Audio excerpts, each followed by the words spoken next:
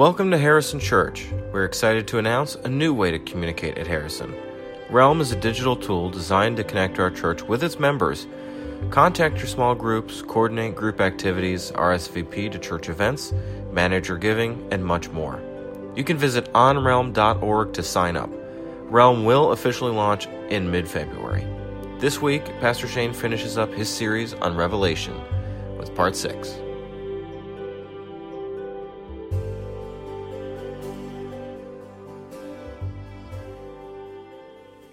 Good morning, everyone. This is for those of you who've been with us the last 3 weeks, you're probably sick and tired of hearing this advertisement. But the good news, though, is next week we are going to officially launch this new communications tool that's called Realm. And we've already been using it among some people in the church, and it's been wonderful because people have been able to mail their groups or text their groups. And we've done prayer requests. We've prayed for each other. It's really going to be a great tool. And so next week, we're going to do a formal launch. And you will receive an invitation by email to be a part of the Realm, to get into the Realm. And if you don't get an email from us, that means you've either been spammed, you got to check your spam box, or we don't have your correct email address. But we do believe that the more of us that opt into this is going to be a great way to streamline all the ways we have communicated with each other. Instead of it coming in different channels, it'll come through the Realm app. And I suspect there might be a few glitches along the way for the next couple of weeks. I've been joking with other people. Hopefully it's not like healthcare.gov from a few years ago. Never. Some of you get that. But I'm looking forward to it. This will be a great tool for us in the church. And today is our last sermon series in our series that we've been doing on Revelation. Someone said it's been a fireside chat. That's interesting, or a kind of a lecture series. And I hope that you've really learned some things and that John has inspired you. I pray that you've been challenged by the book, and it's kind of sad to see it go. But next week, we're going to kind of resume our regularly scheduled programming. And what I'm doing next week, people have already asked, like, what's the next thing in the pulpit? And what I thought we would do is, it's the season of Lent. This coming Wednesday is the start of Lent, and we will have an Ash Wednesday service, so you can look kind of odd with your ash on your forehead. But John actually would be happy with that because you're coming out of the empire, looking strange. But next Sunday, and for the next few Sundays, I thought, at Lent, we're always thinking about or acknowledging our sins. And I thought, well, why don't we just talk a little bit about, like, the big sins? Like, you ever heard of the deadly sins before? You ever heard of this? And it's not necessarily out of the scriptures, but it's there. And some people have already said, like, when are you preaching on X? And I'm like, you can't tell me that because now I know what you suffer from. So I'm not going to tell you. You just have to come. So that's what we'll do after this Sunday. But this Sunday, we're going to bring our lecture series, our teaching series on Revelation to a close. And what I've said every week is that Revelation is a letter. How many churches? 7. Written by a guy named? And it is a letter of political resistance. And what John wants the Christians to do is resist nonviolently, the trappings, the allure, the power of the empire, the imperial ideology. Which empire is he referring to? The Roman Empire. See, you guys are scholars already of this book. But it's not just Rome. It could apply to any time, but John is speaking specifically to the Roman Empire, and that is why last Sunday we looked at what I believe is the central message, the central verse of the entire work, 18:4, come out of the empire to my people. Come out, Christians, of the empire, so that you do not partake in the empire's sins. Live differently. Opt out. Wear a mark of, on your forehead. We'll get into all that, the ashes and baptism, but to live differently. And that John is calling the churches to live according to the way of an alternative empire. God's empire. Jesus called it the kingdom of God, whose ruler is the Lamb that was what? Slain. And so John really does see the Christian life as being plunged into a battle for our imaginations, a battle for our loyalties. And John is saying to the Christians throughout this letter, but if you can keep the faith, if you can maintain your loyalty to Christ, even if it costs you everything, even if you suffer, you're going to reign with Christ when he returns. And Jesus is going to return. History is headed somewhere. There is going to be kind of an end of history, and so that's what we're going to look at now. If you have an insert, maybe you have one of these, you can kind of follow along. We don't have as many verses to look at today. And then at the end of this time, I'm going to kind of try to sum up, what I think are the main themes of the book for your personal edification. But let's look at some of the final visions of John. Look at chapter 20, verse 11. You may be able to follow along behind me here on the screen. John says this, "And I saw a great white throne." Throne's an important word in Revelation. A great white throne, and the one who sat on it, and it ain't Caesar. Now skip to verse 12. "And I saw the dead, great and small, before the throne, and books were opened. Also another book was opened, the book of life. And the dead were judged according to what they had done." If you got your notes or your Bible, circle that phrase, according to what they had done. "And the sea gave up the dead that were in it. Death and Hades gave up the dead that were in them, and all were judged according to what they had done." Now skip to verse 15. "And anyone whose name was not found written in the book of life was thrown into the lake of fire." Lovely image there as well. Now, what's going on here is that we're coming to the great reckoning of history. We're coming to who it really exercises final authority over all things. It's not Caesar. It's Jesus, the Lamb. Right? Jesus is not just Savior. He's not just Redeemer. He's Judge. He's Judge over all things. And some of you may know the Apostles' Creeds. He shall come again to judge the living and the dead. Now, Jesus is Judge. Now, this is something that we don't tend to talk about, especially, I guess I can say this, in kind of the mainline liberal Protestant congregations, Methodists, Presbyterians, the judgment of God. We just kind of minimize this, but I think we do that at our own peril. We want God to judge. Because if God does not judge, then there is no justice, is there? There is no final say over all the evil that has happened. There's no reckoning for all of that. It's not pleasant. It's not necessarily a comforting thought. But in the Bible, the judgment of God, especially if you read the Psalms, they wanted God to judge. Oh, Lord, come, you judge in equity, you judge in equality. This is something that they anticipated. Why? Because in judgment, God is going to put to right all the wrongs of the world. Do you want that to happen? Yes. We need God to judge. And so I know it's not a pleasant thought, but this is what God shall do. And of course, for Christians, for those of us who follow the Lamb, there are places in the New Testament that say we should have confidence in judgment. Why? Because the one who's going to judge us is the Lamb that was slain. I mean, the one who died for us. The one who died for you. Your judge is your Savior. Do you see? It can be our hope. Now, what I want us to look at before we really move on is the basis of God's judgment. John says in verse 12 and 13 that God is going to judge all of us according to what? According to what we had done. Now, some translations have according to our works. This is another thing that we have to kind of hold out. The New Testament, and it's not just Revelation, the New Testament is clear that when we stand before God, we are going to give an account for our works, what we have done. Now, the non-Catholic tradition, we kind of rose up against this idea that you can work your way to salvation, and that is true, but it's not to say that works don't matter. It's not to say that how we live our life doesn't matter. It does matter. We will all give an account for how we lived out what we said we believed. John would not have any tolerance for this idea of saying, well, I went to confirmation class, I said that little sinner's prayer at youth camp. That was cool. What matters for John is like, what's your life, how is your life responding to the grace of God? Do your actions line up with the actions of the Lamb? Is your way of life consistent with the way of Jesus? All right, so this matters. So John, as you can tell here, John does not believe all dogs go to heaven.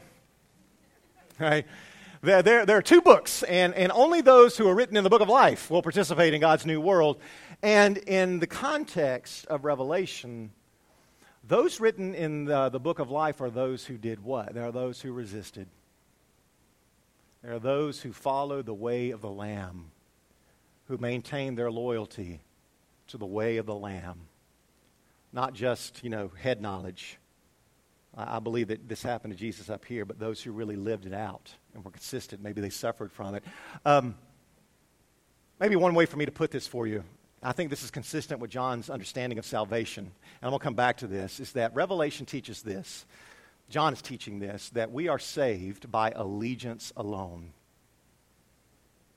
We are saved by allegiance to Christ alone. So when you're loyal to someone, your life is going to look like it. So it's not just head knowledge. It's not just an intellectual thing. But John understands that we are saved by our allegiance, our loyalty, our faithfulness to Jesus and to His way. We are saved by that. Remember how the Christians are called an army? The 144,000 is an army? You know, if you're in an army, you better pay attention. You better do the orders of your general, right? It's your allegiance. So we are saved in John's understanding by allegiance alone. It's still grace. Jesus has opened it up. But we've got a response. We want to be loyal. We want to look loyal to His manner of life. And then in chapter 21, John goes on to show us what awaits the loyalists, what awaits the Lamb loyalists of history. So, and I've preached on this a few times, but in chapter 21, verse 1, beautiful vision. John says, "Then I saw a new heaven and a new earth, for the first heaven and the first earth had passed away, and the sea was no more." I'm coming back to that. "And I saw the holy city, the new Jerusalem, coming where? Down out of heaven from God, prepared as a bride adorned for her husband. And I heard a loud voice from the throne saying, 'See, the home of God is among mortals. He will dwell with them as their God, and they will be His peoples.'" And here in chapter 21, we see now at long last the answer to the petition of the Lord's Prayer when we pray, "Thy kingdom come on earth as it is in heaven." Now, I want you to notice the direction. I pointed this out before because I've preached on this. Notice the direction. Where's heaven coming? Down. Down. It's not us going up. It's heaven coming down. God's world coming here. Someone called this a rapture in reverse. By the way, there's no rapture in Revelation, but you can email me about that. And no Antichrist either. That's another thing I couldn't talk about. But no, it's heaven coming down. The ultimate hope of the faith, of the Christian faith, the ultimate final hope of the New Testament is not us going up. It's God coming down. It's the abode where God dwells, coming to earth, where we see at long last a new creation. This world renewed. This world restored. This earth brimming over at long last with the presence of God, just saturated. This is the ultimate heaven, ultimate vision. God will dwell with us. In other words, Revelation does not teach the end of the world. Don't believe that. John's an REM fan. John teaches the end of the world as we know it, but not the end of the world. What will end are the forces of death and violence. Some people get tripped up in the first part, and I saw the first earth pass away, and they think, well, what that means is that God's going to just ball up the earth and throw it into the dustbin of history. No. The first things are the things as we know it. Right, the imperial forces of death, the powers of death, the cultures of death. I mean, just death is all around. Evil seems to always win out, but John is saying, no, the day is coming when that will not be the case. These things shall be no more. John calls it the New Jerusalem, right, the city of God. Now, John he loves to contrast images in this book. We've seen some of his contrast. All right, so there's the lamb, and who can we contrast the lamb with? What other creature? The beast. Or there's the harlot. And John contrasts the harlot with the bride of Christ. There's the book of death, and then there's there's the New Jerusalem, the city of God, and that is to be contrasted with what city? Rome, or what he calls it, Babylon. Babylon, the place that had killed and murdered. That's John's vision. And so when John's talking about the New Jerusalem, we don't want to imagine like Atlantis coming out of the sky. Wow, it's God. All the cities of this world become as if it's God's city. And what does God do in verse 4? God comes to dwell with us, and what does he do? He wipes away the tears. Death will be no more. Mourning and crying and pain will be no more, for the first things, right, have passed away. What John is meaning here in context is that all the systems that cause death, the wars, everything that cause death and pain and sorrow will be wiped out. They have no place in God's coming new world. That's why John says the sea was no more. Some people do take that literally. Never take Revelation literally. You got to read it symbolically. But some people are like, you mean to tell me there's no Myrtle Beach in the new creation? No. What came out of the sea in Revelation chapter 13, if you can remember? The dragon, the beast came out of the sea. The forces of evil came out of the sea. What else was happening on the sea in chapter 18? Remember the trade, commerce, where some people were being really exploited? At the expense of many, few were benefiting of it. What John is saying is not like God's going to get rid of the Atlantic Ocean, like Hawaii is going to go, no more. No surfing in the kingdom of God. No, what he's saying is that the forces of evil, the powers of evil, are no more because they came out of the sea. In John's vision, it's a place of chaos. Chaos will be no more. The point is that the Bible's ultimate vision here is not us dwelling with God in heaven. It is ultimately all people, the followers of the Lamb, God dwelling with us here in this world. Does that make sense? At least in the context here. It may open up some questions for you. Email me if you have them. John does stress this point again in verse 15. I just want to look at this very briefly. If you look at verse 15, you will see that John is measuring something. See that measuring rod? All right, he sees an angel measuring something. Now, you may recall that I said that John scoops out of the Old Testament how many times? Does anybody remember the number? Over 500 times. John's scooping out of the Old Testament here, right out of the prophet Ezekiel. If you go to the prophet Ezekiel, Ezekiel sees a vision of an angel measuring something. And the angel is measuring, in Ezekiel's vision, the temple of God. And it's the dwelling place, right? The temple in Israel was the dwelling place of God. John sees an angel measuring here. It's like a temple, but it's bigger. If you go on to read these verses, I'll just sum it up for time's sake. John sees the angel measuring as if it's the entire creation. The entire creation is becoming a temple of God. The whole world is becoming the dwelling place of God. And that is why John says in verse 22, and I saw no what? Temple. I saw no temple in the city, for its temple is the Lord God, the Almighty, and the Lamb. You don't need a temple when the whole earth, the whole creation is going to be brimming over with the presence of God. The city had no need of sun or moon. Don't take that literally. It's just that the light's going to come from its primary source, the Lamb and the glory of God. The whole earth, new creation, will be a sanctuary of praise. And John spells out what that will mean when this earth is at long last saturated and become the dwelling place of God. In verse 24, John says, the nations will walk by its light, and the kings of the earth will bring their glory in it. The nations, see that? Circle nations.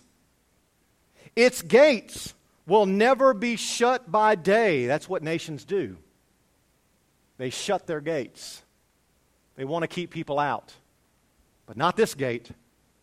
And there'll be no night there. People will bring into it the glory and honor of the nations. I mean, imagine this. The nations once dominated by the empire. And the kings in Revelation that once were in partnership with the ways of the empire. That will not be the case at all. There will be partnerships between the nations. There will be peace treaties signed. We will see all the nations of the world becoming what God intended them to be. Now, the word, I want to point this out. There's the word glory in there. The people will bring their glory into it. There's a better translation of that, and some of you may have it. The word that we use for glory, it could be translated wealth. People will bring into it the wealth of the nations. Was that Adam Smith? Didn't he write something called The Wealth of Nations? Anyway, here we have the wealth of the nations, and that's another contrast. Remember in chapter 18, God judged the commercial system for exploiting? That people were benefiting. There was a lot of wealth generated at the expense of human lives. But here we see everybody, all the nations of the world, bringing their wealth to it, and now we're not harming each other. The nations aren't using profit to harm.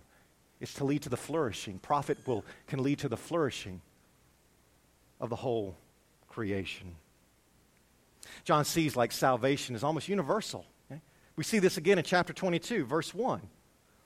The angel showed me the river of the water of life, bright as crystal, flowing from the throne of God and of the Lamb through the middle of the street of this city, God's city. On either side of the river is the tree of life. Another reference to the Old Testament. What's the tree of life referring to? Genesis, Eden. Yeah, and what's interesting is that the Bible begins with a garden, ends with a city. But this tree of life is in this city. And John says, with 12 kinds of fruit, producing its fruit each month, and the leaves of the tree are for the healing of the nations. Not just your soul. Not just yourself. Not just your family. God wants to heal and restore the nations of the world. Yeah, could you imagine? Iraq, Afghanistan, Russia, America, Madagascar will be healed from the strife, the fear that has so long dominated our understanding of one another. They will be healed. We will live in mutual trust. And this is also important. I mean, God actually wants all the nations of the world to be there. The thing about empires throughout history is that all empires want one language, one culture, one way of doing things, the way of the empire's way of doing things. But that's not God's way. God wants one Lord over all creation, but multiple expressions of it. Peoples of different languages, different cultures will be in this new world. Just a marvelous vision. And then the final benediction that we see in verse 7, John hears the Lamb sitting on the throne saying, "See, I am coming soon.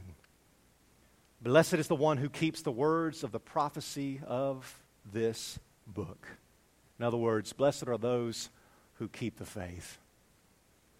Blessed are those who take seriously what I've been talking about. Blessed are those who resist non-violently the forces of evil, the ways of destruction, and live in loyalty to the Lamb who will be the ruler over all history. And that's the end of the story. That's where history is going. Wonderful vision. What I thought I would do, and I got a few minutes I'll just take to do this, is this is just a marvelous book. I tried to think of, like, what are the main themes of Revelation? And I came up with 15 main themes. Not going to cut it. But I narrowed it down to 5. And what I thought I would do, for those of you who would like to, take this home, and next time you read this, I hope you will read it without fear, and with some understanding now, and some themes that I hope will guide your understanding of what John really is about. And I've got these, for those of you students here who love to do this, on the back of your sermon, your verses of Scripture, there are some sentences here, and I'm going to allow you to fill in the blanks, class. I was trying to do a word search, but it didn't work out. But these are the main themes that I think really encapsulate what John's about. And remember, he is just radical. He really is. And there's some things that John says that Paul would disagree with, I think. But we've got to take John seriously. But the first main theme of Revelation, I think the theme that really encompasses the entire letter is that, and I've already referred to this, is that salvation is through what? Salvation is through allegiance to Christ alone. Salvation is through allegiance to Christ alone. John is warning the churches over and over again that out there in the world, man, there's a battle going on, and it's a battle for your loyalty. It's a battle for your allegiance, and there are forces at work, and you've got to really pay attention to this and how they work. There's propaganda. There's all these things, and that we as the Christians, we as the followers of the Lamb, we are called to live in a different kind of loyalty. We are to live according to a different empire, right? The empire of God. And so to maintain that allegiance could mean suffering. It could mean pain. You will be rejected for this. But if you do that, if you are allegiant to the way of the one who truly sits on the throne, who's truly the final authority over the world, then you shall reign with him. That's the first theme. Number 2, Revelation teaches that baptism is the mark of a new identity that transcends all nations, all races, and all ethnicities. Now, this goes back to what you find in the apocalyptic writing. John, it's either or. You're either in, you're out. And in Revelation, there are only two kinds of people. There are those who have on their forehead the mark of God, and then there are those who have the other mark, the mark of the what? The mark of the beast. So we're going to mark you on the forehead on Wednesday. But what John is saying is that baptism, that's a clear reference to baptism. To be baptized, in John's understanding, means you have been immersed, you have been marked, you have a new identity that is not tied to your place of birth. Your identity now is tied to your place of new birth. The church. John profoundly challenges how Christians should understand themselves, whatever country they live in. Think of it this way. Think of the phrase American Christians or Christian Americans. John would ask us, which of those two words has more importance for you, the Christian or the American? Because your real identity is not in any country in which you reside now. It's in your baptism. And in the country of your baptism, the empire of God in your baptism, this is a country, this is an empire that contains people of all nations, all tongues, all ethnicities, those are your people now. Not what's on your census. Your census is baptism, okay? So it's new identity. That's the second thing. Third, John believes the church, that's us, exists to be a counter-cultural alternative to the value systems of the empire. Come out, come out, come out. That's John's central message. Live differently, live differently, live differently. You are called to live through your baptism according to a set of different values. You are called to be a faithful witness to Jesus Christ, and that does not mean just talking about Jesus. That means living in such a way that your way of life is consistent with the Lamb's way of life in the world. You are called to live by gentleness, love, mercy, nonviolence, generosity, hospitality. That's your act of resistance against any forces or powers that say, no, it's violence, and it's fear, and it's hoarding, and it's scarcity. That's how we're supposed to live. John does not see that at all. You are called to be countercultural, and if you can live that way, you will be a witness to the different way. I don't think John would want you to kind of like, let's all go live like the Amish did. And kind of have a little commune. No, we're called to come out with where we are. We're to live within the world differently. I hope that makes sense. But that's what we're called to be. Okay, fourth, and I'm gonna call the musicians to go ahead and come forward while we're summing up. Revelation teaches that faithful witnesses of Jesus live by Lamb power.